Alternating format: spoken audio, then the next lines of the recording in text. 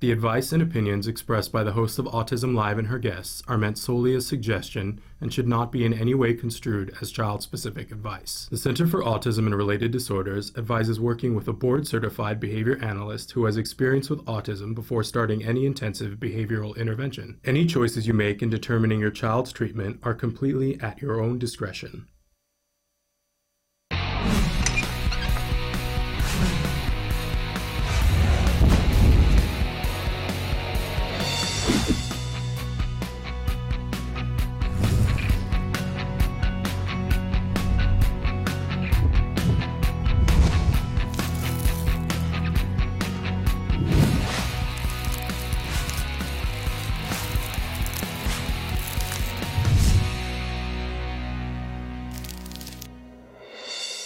Good morning and welcome to Autism Live 2020. It's like the ninth go round. I think we're starting our ninth season. Anyway, I'm Shannon Penrod, thrilled to be here on this first show of 2020. We have to give a big shout out to Traven Hardy. He is our live content producer and it is his 1 year anniversary of being with us. So what a wonderful year, and thank you, Traven, for being so amazing. And for keeping this, not only keeping us on the rails, but improving our viewership. We really appreciate you so much. Thrilled to have him here. I'm glad to be here, glad to be back here. It always feels weird when we're away for a while. It feels like the first week I'm like, I don't know what to do. And then the second week I can entirely forget everything I ever knew. And then we come back and I'm like, have we ever done this before? It feels all fresh and new. And they say it's like a bicycle. Yeah, maybe by tomorrow I'll be back in that mode. But for now it's like, show. But thrilled to be here with you guys. We're going to be with you live for the next hour. And, on Wednesdays, whenever we can, we bring you Dr. Doreen, Ask Dr. Doreen. And sometimes when we can't, we have the privilege of bringing you the wonderful Evelyn Kung. And today is an Evelyn Kung Day. So I'm very excited and thrilled to be telling you about that. Traven has started to show you some of the different ways that you can interact with us during this next hour, because there's a lot that we'll talk about during this hour. We're going to start with some of the questions that you guys have sent in over the break. One in particular that a mom has written in and said, please, I need some help and support with this question. But then we will start to take questions from the live feed, and Traven's showing you some of the different ways that you can write your question in, obviously Facebook and YouTube. But there is also the live feature on our homepage, which is autism-live.com. And if you go there at the very bottom of the page, there's a chat button. If you click on that, it opens up a box and you can write in there, and it shows up here on my screen. It takes a couple of minutes to appear, so write in early and often, as I like to tell you, just like voting, right? Isn't that what they say? Vote early and often. And we love to have an opportunity to answer as many questions as we can. We do like to remind you that there is no expert, especially in this field, who could give individual specific advice in this format. So when you write in, be as specific as you can be, include what major city you're closest to so that we get a feel for what resources may or may not be available to you. And then know that your questions will be answered in a general nature to help you to know what direction you might want to go in to have an expert who has eyes on the subject to weigh in, because it would be a disservice to the person on the spectrum to feel that somebody could just write a paragraph and that we could diagnose or come up with a solution to the issue, right? So the advice will be of a general nature to help you down your path. Having said all of that, I want to welcome to the show Evelyn Kung. Thank you. You are the clinical director here at the Center for Autism and Related Disorders, and you've been working in this field for how many? 20-something. 20-something, probably, I'm sure on some Closer days. to the 30 end. I'm sure sometimes it feels like 20-something decades that you've been working in this field. But Evelyn has such a rich base of knowledge in treating so many kiddos successfully too, that she's sort of the touchstone that we all go to when there's an issue, and everybody runs to her and says, what do you do when? And at some point, she's seen some version of it, which is a pretty amazing thing. So we welcome you back. Thank you for being here on our first maiden voyage, first show, live show 2020. 2020. Doesn't it feel weird It's that so it's strange. 20? Like, who would have ever thought? Okay, if it's okay with you, I'm gonna jump right into this because Sounds good. we had somebody write in just before the holiday when we were breaking, and then I guess it was just after we broke for the holiday, and then they've written in a couple of times. Two separate questions, and one is how can I teach my son about death, which I want to cover that in a general nature, but they also wrote in and said, hello, Shannon.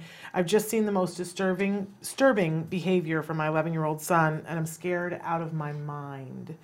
My son got a knife and tried to poke or cut our bunny rabbit. His bunny rabbit, the one he asked for last year at Christmas but doesn't take care of. He plays Terraria, which is a game I'm not as familiar with. I'm not that familiar. He's not low functioning, but he's not high functioning. Some of his stereotypical repetitive language talks about dying or death. This is unacceptable. We have 2 little girls, 3 and 4. I know our son used to like Minecraft. How the heck can I help him understand the difference between a game and real life? What programs can I ask ABA to run with him to help him? What can I do? I'm a mom and an RBT. Yay, which I did because for him and to help others, but I'm just sick. My son only takes Prozac for anxiety, nothing else. He is so loving, but this side of him makes me angry. And there's a lot of fear. Lots of fear. And a lot of anger. And a lot of stress. And a lot of stress. So let's see, where do you want to wade into this? Well, what part do you want to start with? Just about generally about death, or do you want to start about the rabbit first? Let's start with the rabbit first, because I think that's the thing, and then we can, because all of our kids need to learn about death and understand what it is. But let's start with the rabbit, because I think that's the scariest part. With all the kids out there, one thing I tell parents is don't jump to any conclusions.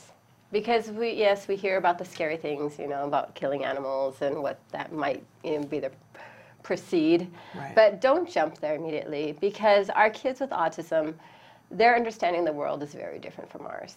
And I think, like with your question about what programs can I ask ABA to run, really the first place to start is don't make an assumption that something is terribly wrong, but make the assumption of more that they're trying to figure out what the world is. Yeah. Just like the way the kids turn the trucks over and look at the wheels. Yeah. My kids with a lot of language, when I ask them what they're doing, they're sitting there trying to figure out how the wheels will run. They want to know exactly how it runs. Yeah. So almost in that way, when you have a child who wants to know what's going on, you have to stay very factual with them. You start showing them how things work. Like there is, definitely start with real versus imagined, teaching them what that means. Because that is something that a lot of our kids do confuse. Yeah. Just like, and it's a typical stage in typical development too. The kids are trying to figure out what's real versus imagined. Yeah. You're going to do it the same way teaching a child with autism. It's just that you have to be very intentional and very concrete in categorizing what is real and what is imagined, what is pretend, and teaching them all the language that involves both, and teaching them how to categorize. Because depending on what category falls in, you have a different response. Yeah. If I want to learn about why I keep having a headache, I'm not going to go open my head. But hey, there's this way, we can go to the doctor. Yeah.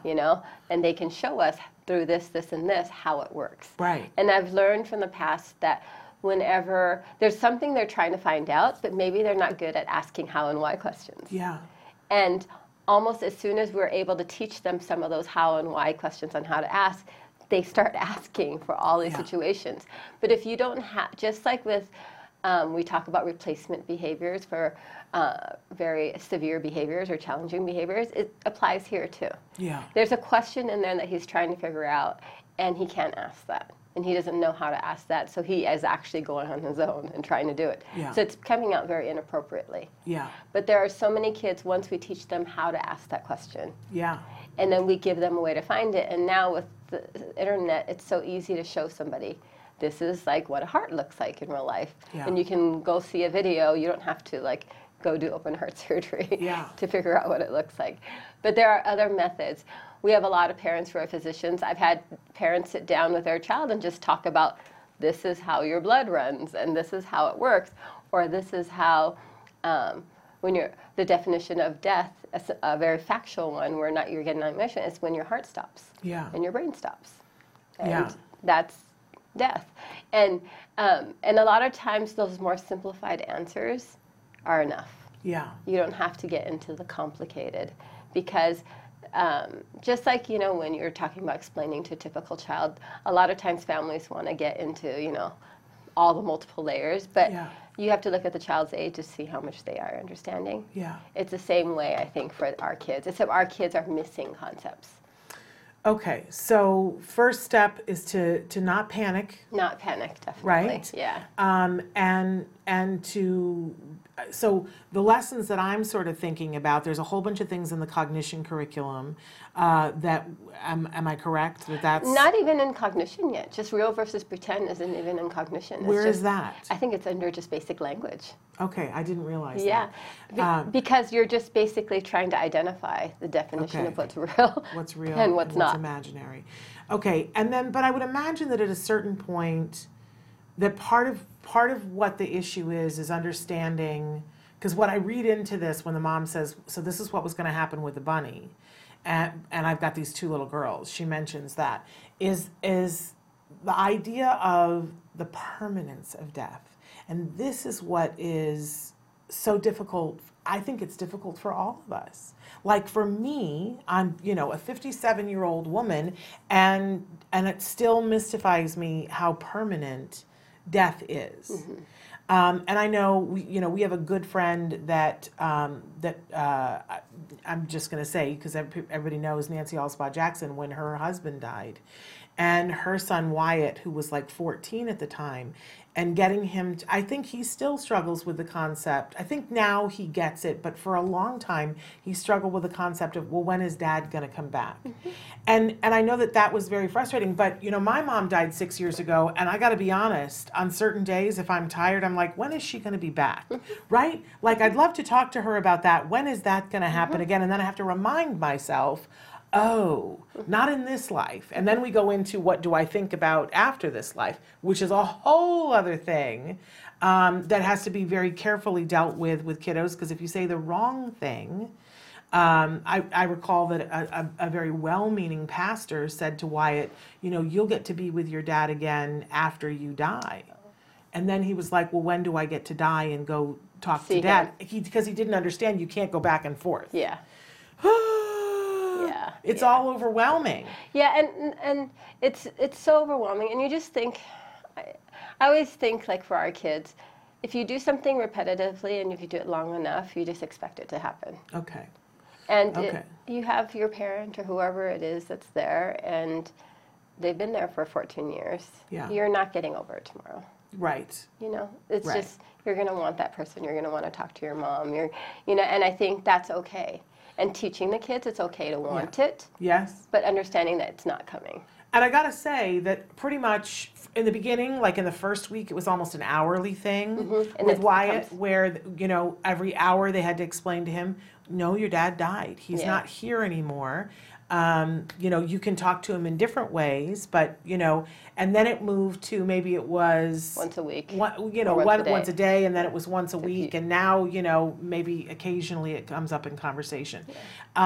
So, but for this mom, because she did ask the question about death, and I feel like part of what, you know, great to explain to him, so this is your bunny is real, your bunny is, because our kids are confused. Yeah, they're so confused, especially with all of the images now on TV. You know, I mean, videos. There's just, it's everywhere. How do you teach them to ask? Is this real or is this like pretend? Yeah. You know, and if you can teach it, and then she can start just labeling it for him. Yeah. No, this is real. This is not. Yeah. You know, this is pretend. That helps the kids categorize it. Yeah. You know, don't expect him to be able to come to it on his own. Yeah. But you do have to sit there and teach it. And there are so many kids. Like, I remember there was a kid, and this is, I don't know if you remember that, is the Disney Indian in the cupboard? Yes. I had a child who would go, there's a cupboard that looked like the one in the movie. Yeah. And he would literally go there, look in the cupboard, look around, and he'd be like, Oh, yeah. to see if it was there. Yes. Like when that, like, I don't know how long he did it for, but just trying to teach him that idea. Or that Buzz Lightyear wasn't going to just fly on his own. And we perpetuate this in so many different ways. We have this very rich fantasy world that, you know, we take kids to Disney movies, we do things like this, and then we just have gone through holidays where, you know, there are all these myths and legends and characters that we perpetuate. It's very hard for them to know what's real and what's. I remember. I have a friend who has a beautiful daughter. I mean, this little girl, when she was little, she looked like a doll. I mean, she just like beautiful red curly hair that was just like, she looked like she stepped right out of a package. But, you know, and she was tiny. And the first time that my son met her, he walked up to her and he stuck his thumb in her eye. And everybody was like, why would he do that? And when he had the words to say, he said, I wanted to know if she was real, because she didn't look real. And, you know, it was inappropriate, and we all freaked out, but that's what he was trying to figure out. So first we need to get him to understand that the bunny is real. Yeah, the language part of it is so important. There's no way to, you know, I call it like some kind of encoding. They have to know the language, like this is what real means and this is what pretend means. Yeah. And you start having to categorize what things are real and what things are pretend, and being very clear. You know, when you have 3- and 4-year-old daughters at home, you might be wanting to have all these fantasy and kind of like, with Christmas, with this past holidays, all the things. But to him, you're going to have to speak very matter-of-factly. Okay. And to him, the more matter-of-fact you are, the easier you're making life. Yeah. If you know, there's a lot of, I think there's mourning for parents because they want to do that with the traditions with their children too. Yeah. But really with kids on the spectrum, speaking more factually actually makes their world more clear. Yeah. They're already dealing with trying to figure out, you know, rules that keep changing or things that keep changing. So the more clear you are about facts, it really does make it easier for all the kids. And just so you guys know, like, that's like an all the time thing then. Like, you know, you're at the store, you're at Sprouts, and you see, you know, somebody holding a real dog and somebody else holding you know, you go, is that a real dog or a fake one? Like, everything becomes the example constantly. Is that real or is that fake? Is that alive or is that pretend? Yeah. You know, you're reading a book and you go, is this little boy real or is this constantly? As you're driving, you're looking at billboards. Yes. You're Is pointing that at real? is that real? Yeah. Is that not? Yeah. And he has to. You're trying to define the world for him. Yeah. And the easiest way is just to tell him. Yeah. You can do lessons at home to lay a foundation. Yeah. But it has to go through his whole life to try to figure out what's real and what's not. Then you have to give him the language to ask. Okay. Like, what is that? How does that work? You know, and just give them the language to ask the questions that they're so inquisitive about, which is great that he's inquisitive. And I've had so many kids finally be able to ask questions that they never used to, or like the way Jem's asking, like, I wanted to know if she was real. Yeah. And just how to formulate that kind of question is very difficult. Yeah, very difficult. But then at a certain point, I think somewhere in there's got to be either cause and effect or consequences or whatever to understand that, you know, what happens when you hurt somebody and what the consequences. No? Yeah, there is, except I'd even go more concrete before even that. Okay. Because cause and effect is very difficult. Yeah. Understanding that concept, because it's constantly changing, and you're relating two items in terms of time too. Yeah. And how they're related. And a lot of our kids, before they get to that abstract understanding of time, Yeah. don't get it. Yeah. So a lot of times you will just be teaching them, when this happens, this is what happens. Yeah. You just teach them the sequence of activities. And there's our kids are rule governed. To keep them safe, you never take a knife to anything live. Yes. Like, you just give really straightforward rules to keep them safe.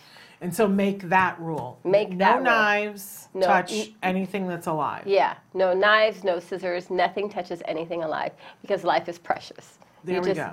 teach them that, and they're rule governed. So if you can teach those kind of rules right at the top too, then for sure at least you're providing the barrier already There we go. from anything dangerous or safety issue. And so again, you would talk about that constantly. So if you're taking out a knife to slice a piece of bread, you're saying, is this something that's alive? Can we cut it with a knife? Yes, it's not alive, right? And now we're gonna, you know, cut a piece of roast beef. Is it alive? No, we can, you know. Yeah, it's a sandwich. It's like Right. So can we use a knife on it? Yes. Yes. But, you know, that you keep like doing that example. Oh, drill down. You drill down all the safety. I say put in all the rules, provide that safety wall. Yeah. so that you don't have to worry about that anymore. And let's say, I'm going to go there, Yes. is let's say you've taught all of that, but this child has some kind of fascination. You really do need to go contact a clinical psychologist, Okay. you know, and preferably one that understands children or individuals on the spectrum, Yeah. so that they can navigate that divide and try to figure out, is there something else going on? Because sometimes there is. I would also say it's time to, he's 11 and but you have a 3 and a 4-year-old. You may have taken all your safety stuff out, but put it back. Like, knife drawers can be Locked up. Yep, totally Yep. locked up, and scissors can be put in places where people can't get to them until you make sure that you have it under control. Now, the last part of this, she brought up the video game thing, and this is some dicey area. And I don't know the video game that you're saying, Yeah, I the don't know Terraria.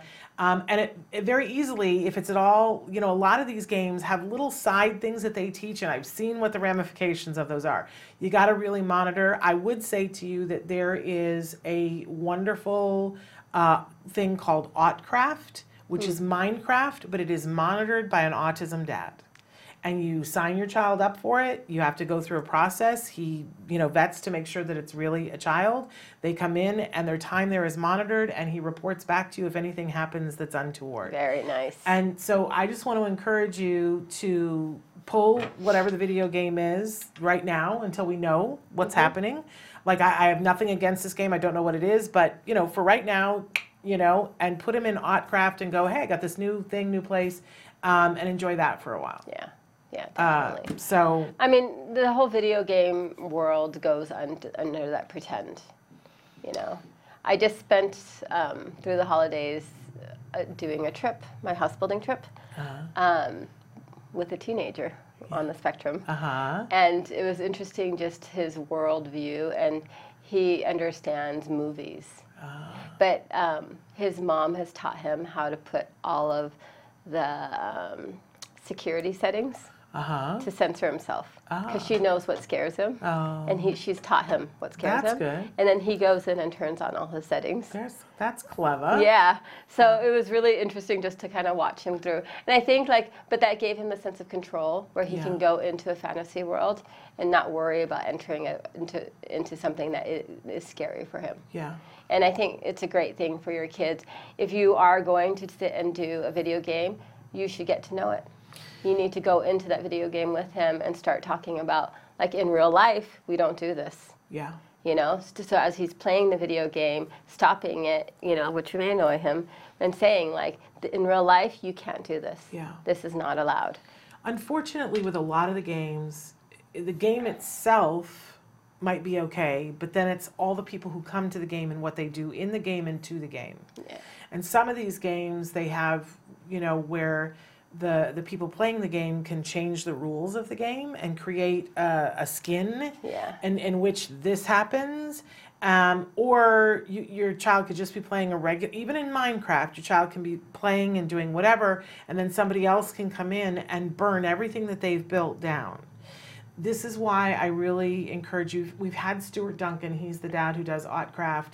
At this tender age of 11, what better, and it's free, there's no cost to it. He encourages people, if they want to make a donation, that they can, but it's free to be able to do it. And then you have some peace of mind knowing that your child is getting the social interaction, because we don't want to totally take that out, but that it's productive and monitored. So that if your child, and you'll see that there will be times that your child will do something in a video game that'll be inappropriate and they'll get kicked out. And your child's like, I don't know what happened. And you can't go back and ask what happened, what did he say? It's just a lost opportunity. Whereas, as in Autcraft, if your child does something that they would normally get kicked out for, they will send you a message and say, hey, this is what happened. They will have a conversation with him. They will encourage you to have a conversation with him, and then they get to stay. That's great. And learn. Yeah, because it's important. So many, our kids have a difficult time repeating and describing what happened. They may not even notice cues, and there is, even though many of our kids have good rote memory, their delayed memory is not very good. Yeah. You know, or like their ability to repeat just what happened. And they can't communicate. I'm so sorry. They can't communicate clearly enough for the parent to know. So you do, you know, to have this other monitor or to have somebody to sit with your child and just to explain, like, it's okay here in this video, but it's not okay in real life. To discriminate. You have to help them discriminate. Absolutely. Absolutely. I have no idea why my phone rang. It actually says here, do not disturb during this time, so I have no idea how that happened. I apologize. But it's a good time for us to take a break. Sounds good. And then we're going to come back with more of your questions after these messages. Stick with us. Back to Autism Live. Couple of notes here. We had somebody who wrote in on Facebook from New Zealand and said that they're joining us for the first time, and welcome. And we just want to say how much our heart goes out to everybody in Australia and the fires. And oh my gosh, yes. We have so many friends and part of our autism family that are there.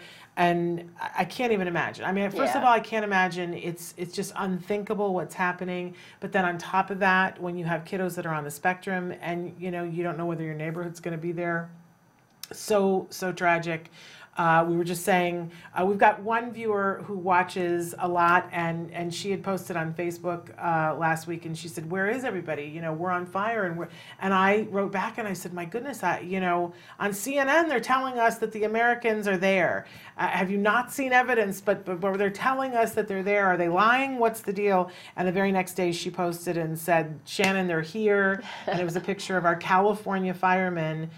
Some of our brightest and best that have gone to Australia to help in this good fight to preserve, you know, it's just devastating if you're an animal lover and seeing, because, you know, I think in the beginning people were like, well, it's, you know, some bush. It's certainly not anymore. No, and in the bush, it's the home for a lot of wildlife. Just so tragic, unspeakable. But welcome New Zealand, and our well thoughts, well wishes, and our best firefighters. Hope to Australia. Okay, so we had another question here that I want to read. That came to us from India that said, "Thank you for everything that you do." Thank you. My question today is, how do you guide parents about pursuing music or art to see if a child is gifted? Is it according to the interest of the child? My child has hyperlexia. She's good with numbers at a basic level, but has no savant abilities in math.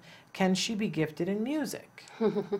Great question. You can try. You know, we don't know. So, you know, the world of our children completely is different from the typical world. Being hyperlexic and under numbers, basically that means your child really likes things the same. I always say when a child comes in and can read, they read because the spelling of the word never changes, you know? And when you can get a child to really focus their perseverations on something like that, it's really useful because the first couple of years of school, especially schooling, is very much memorized. Yeah. And if they can use any of their rote memory strength for that, it only helps them. And those kids that come in that are hyperlexic and good with numbers, they're good because those math facts never change. Yeah. 2 + 2 is always 4, you know, 10 + 10 is always 20. And if they can put their interest into something like that, it goes a long way because that's kind of how our world works. In terms of music, I've actually had lots of hyperlexic kids who are good at music. Yeah. Yeah. Makes sense. It really does. And especially when you start attaching the letters to the keys on the piano. Mm-hmm. Yeah. You know? Yeah. They start to, and music never changes. Yeah. If there's a song you like, you play it the same way. Pretty much, you know, the same. Yeah. That's what that song is. Yeah. And if you change it, it becomes a different song. Right. And so we have had many kids come in who are hyperlexic and good with numbers, develop something like either, you know, a lot of them have perfect pitch. It's really interesting. Yeah. I don't know, there's no test right now, but what you can do is you can teach, you can have a teacher, a piano teacher who needs to be flexible, because the kids that learn piano don't actually learn it in the typical way, because their brain a lot of times I think has such that good memory, the good rote memory, and they're very visual. A lot of times they're going to be learning by what they see. Yeah. and how to use whatever musical instrument that you're going to use. Because one thing great about music is, you have the letters A through G, and then you have the sharps and flats, and a chord is always a certain way, played a certain way, and it's very, very routine. And how you put it together. And because our kids, I think, like to play things exact and perfect, I think that actually helps also. Mm-hmm. But you could have someone come in and start teaching your child a song that they know, and teach it in not just like, first we're going to learn this note and then that note. That is a little bit harder for our kids because it's harder for them to piece together information. Mm-hmm. But if your child's hyperlexic, that means they have some kind of like what they call chunking memory, where they see something and they see as a group versus seeing every letter and then putting the letters, it's a different part of your brain. Got it. And so when you're having someone come in and teach your child, let's say, about music, it's good to connect it to something that the child already knows. Okay. So if there's a song that your child knows, teach them something that they already know, and they'll start to put it together. And then you can teach them, notes on a piano or notes, how to read notes, because that never changes either. Right. And, test it out and see. There's no test, that I know of, that there's, test to see if your child has perfect pitch or is going to be a savant or not. But, expose them to it. And just remember that anything new to your child is always bad. Yeah. So you have to give them that exposure enough so that it gets past the new. Yeah. And gets past the rigidity of new. Yes. Not wanting new. And then once you can get past it, you give it a really good effort, you'll see some of the kids really attach to it very quickly. Yeah. We had an event that they do in Pasadena. I think they still do it, but when my son was little, the city puts on I think it's one Saturday a month, and they have some sort of performing artists come in every Saturday once a month and do this thing. But before that, they have an orchestral petting zoo. Oh, and I did not know what that was, but we were going because they were having a storyteller, and I wanted to take my son, and we were taking a therapist. I just want to point out this was something we did with a therapist, and I was like, what a great, because I every family has different priorities, but I wanted my son to appreciate the arts, and I wanted him to be a good audience member. That's important in our family. I'm not saying that should be important in everybody's family, but in our family, we go to the theater a lot. Mm-hmm. I wanted him to have an appreciation. He has godparents that are assigned just to taking care of his theater life, right? It's important in our family. Culturally, that's important to us. So, and I was like, I said to my husband, I said, what is an orchestral petting zoo? And I thought we were going to have animals there. But what they did was they had every instrument in the orchestra there, and they had little wipes so that it was all sanitary. But any child who wanted to could wait in a short line to get an opportunity to play that instrument. So, and I was chartreuse with envy because I've always wanted to play a bassoon, but what opportunity do you have to play a bassoon? Like, when does that come up except in 4th grade where they go, do you want to sign up to take lessons for bassoon? And if you're like, I don't know, I've never played it before. I might like it, I might not like it, right? It was like we went every opportunity that they had. He loved it. And every time he would try different instruments. But it did lead to, when he was in junior high, that he was like, trumpet.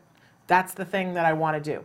So I think if you can, find something like that. Mm-hmm. And if there isn't something like that, push your local orchestra to have something like that, because everyone should have the opportunity to do that. Definitely. And it's the same thing with art. It's the exposure. Yeah. Don't give up at the beginning. A lot of our kids reject things just because it's new. Yeah. Has nothing to do with activity. Yeah. Just because it's new, they're rejecting. So anything that you try with your child, whether it be art or music instruments, anything, even toys, you have to give a good try where you're getting past the new aspect first. Yes. Yeah. And once you get past the new and they're familiar with it, they'll tell you whether they like it or not. Right. So if you're going to sign up for lessons, commit to doing it for a little while, and not like at one lesson, they didn't like it, give up. Okay. And then the other thing I'm just going to say, because New Year, new resolutions and all of that, is that do take, whether being a good audience member is a part of your cultural thing that your family or not, but there are so many things that happen in a community, and the places that we found that were the best to look for things to go and do. Your local library, check what their schedule is, because they have programming and clubs and events that are for specific age ranges, and they're all free.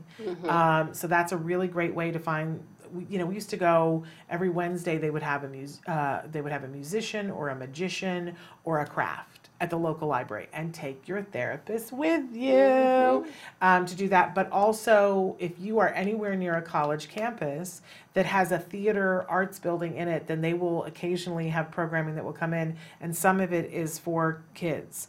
So check that out too. And that usually has a cost, but it's usually far less expensive than if you were going to go see something at, the commercial theater. Definitely. So check those things out. Okay.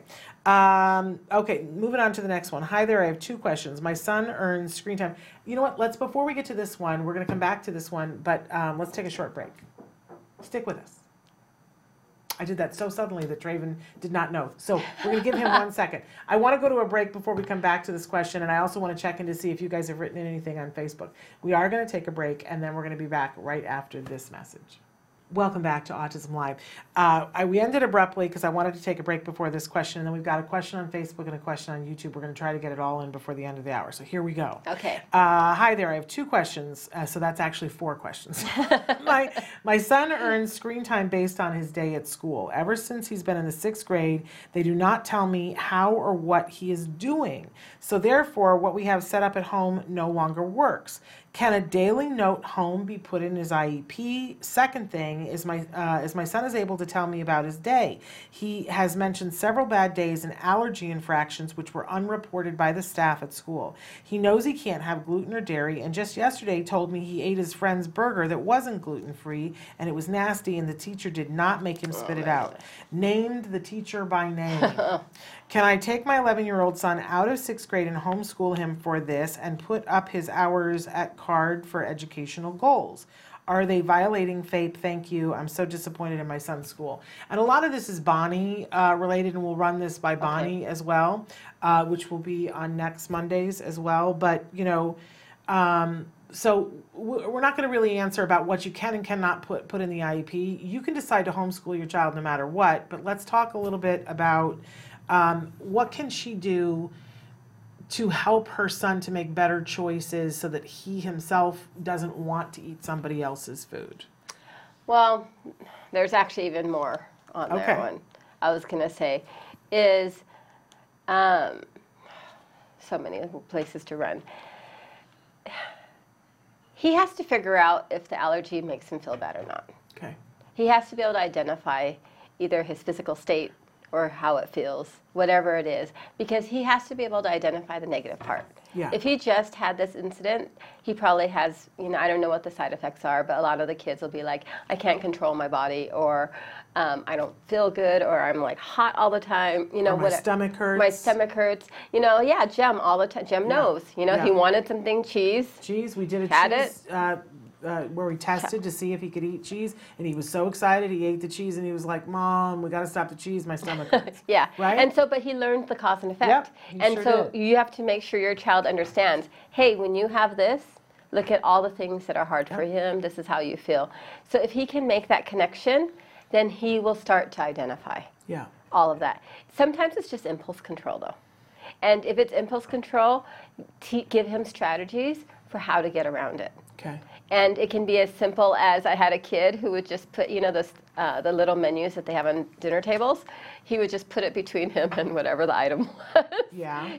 But at least it was a small barrier, but it reminded him, don't grab that French fry. Yeah. Sometimes it's as easy as that. Other times it's just learning how to ask someone, hey, you know what? I really want that, but I can't have it. It's going to make me sick. Yeah. But can you, I'm going to need to move myself. Yeah. Away from where it is.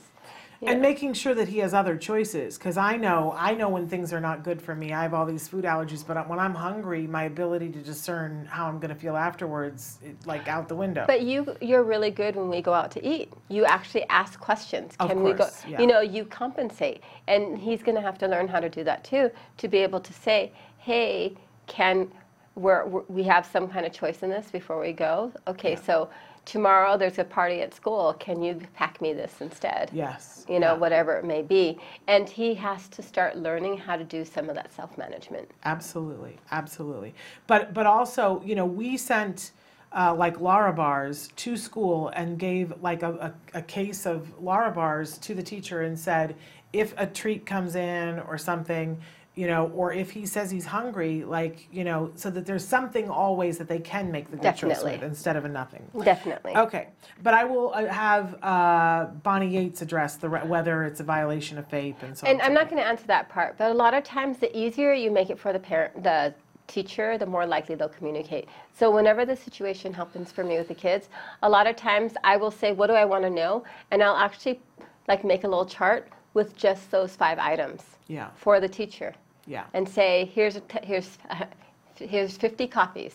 yeah. Just check all the spaces, you know, how he did, and send it back to me. If you want them to write, it's harder. A lot of times just checking boxes is easier, and that way at least you'll find out some level of what's going on. And I will just tease that there's a whole level of things that if it's a medical necessity, that goes into a different place in the IEP. Yes. If there's an actual allergic reaction.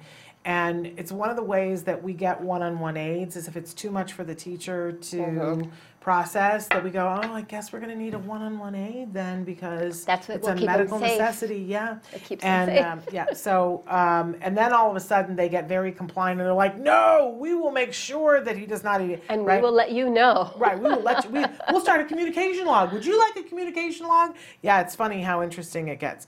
Okay, so the question that came in on Facebook: my son likes to touch people's heads, their side, and started touching females inappropriately. Any suggestions?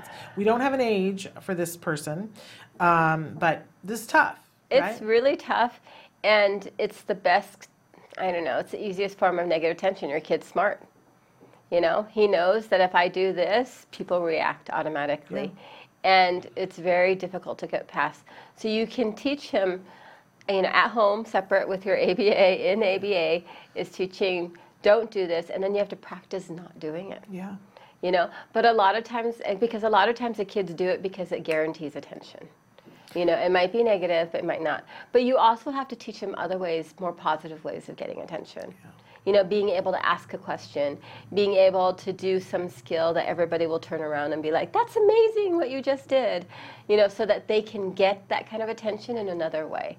If they don't have any of those skills to get attention, they're going to keep relying on these negative ones of Yeah. for touching.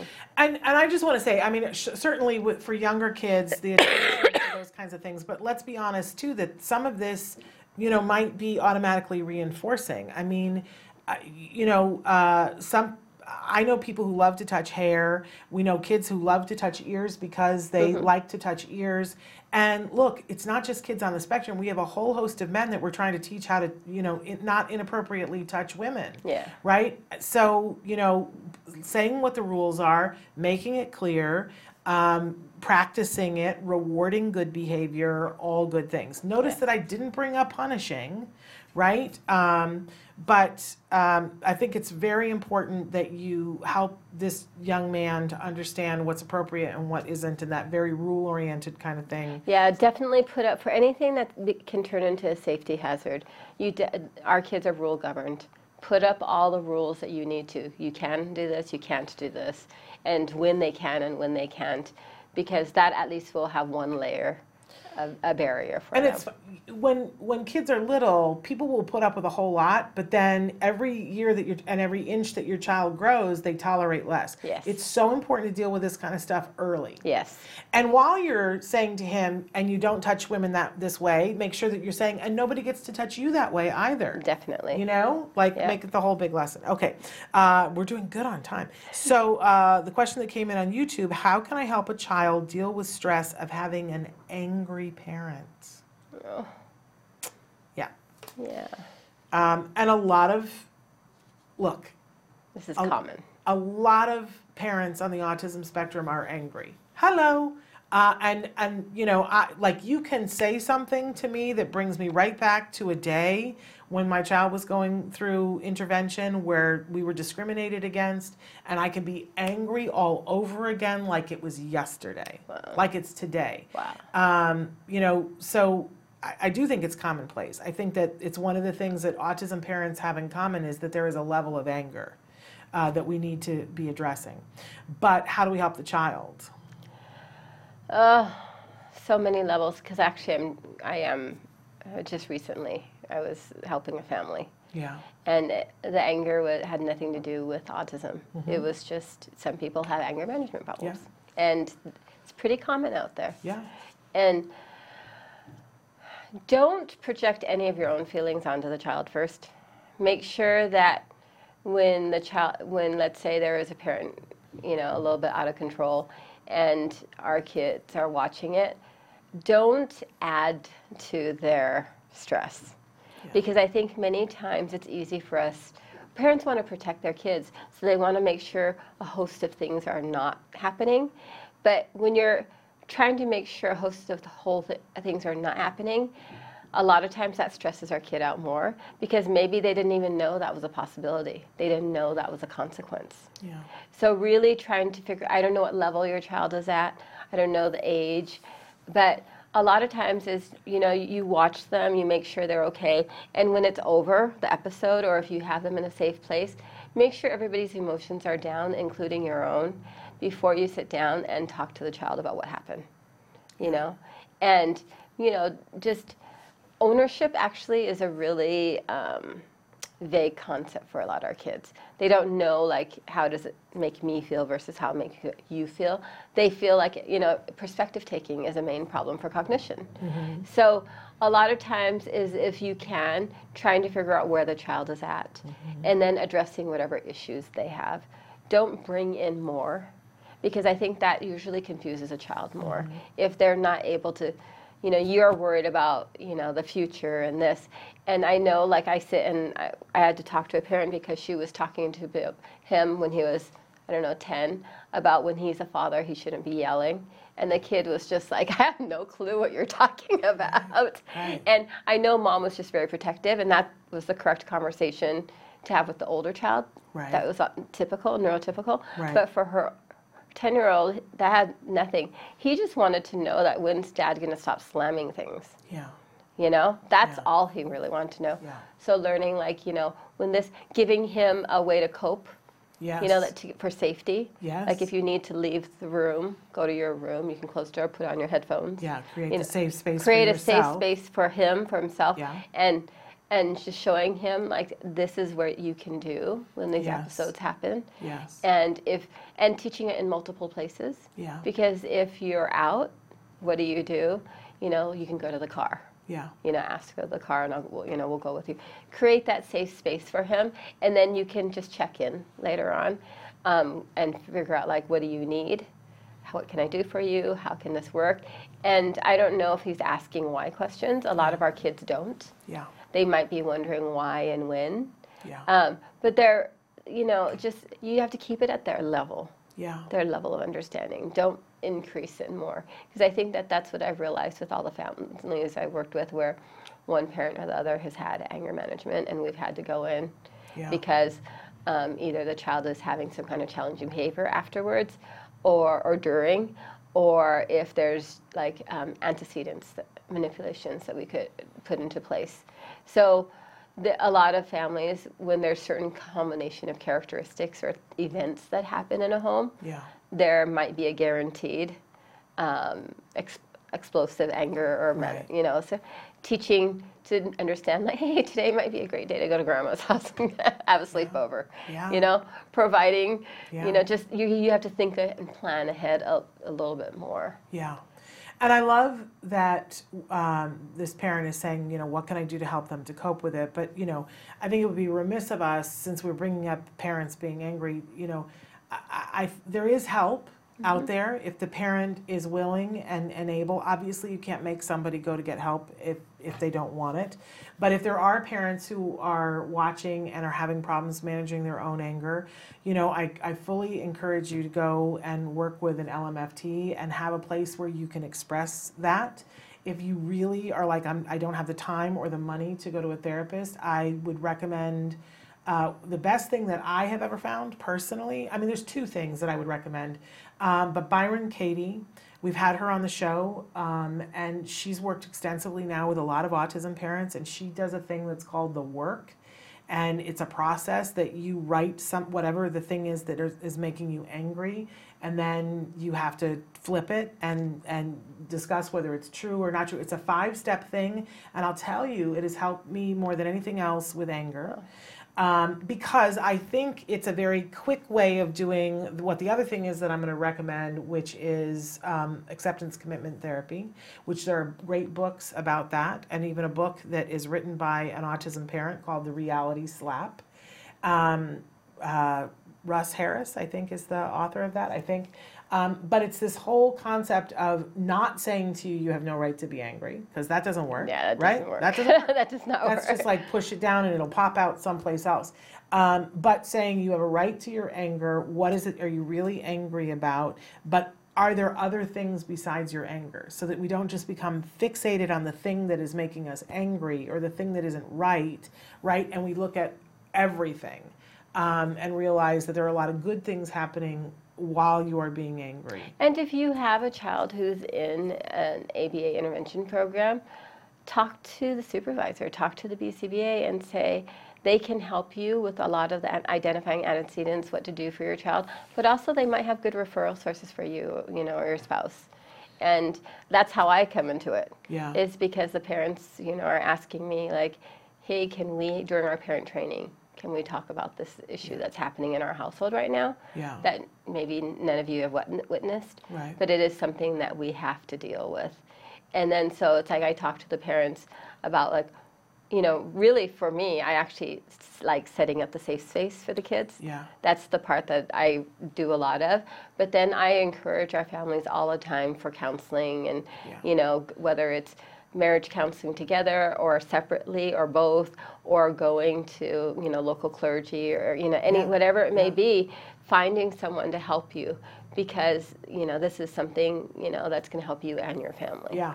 And I just want to be clear for anybody who's watching that a lot of times the anger sometimes it's anger about something that your child cannot do. Sometimes it's about that or a behavior that your child is engaging in. But my experience of the parents that I work with, 9 times out of 10, our anger is the rest of the world and how they're treating our child. Yeah. That's where the anger. I've seen a lot and of the that, people yeah. who should be doing their jobs and getting us the funding and the support and whatever, who don't for whatever reason. That's where the anger comes in.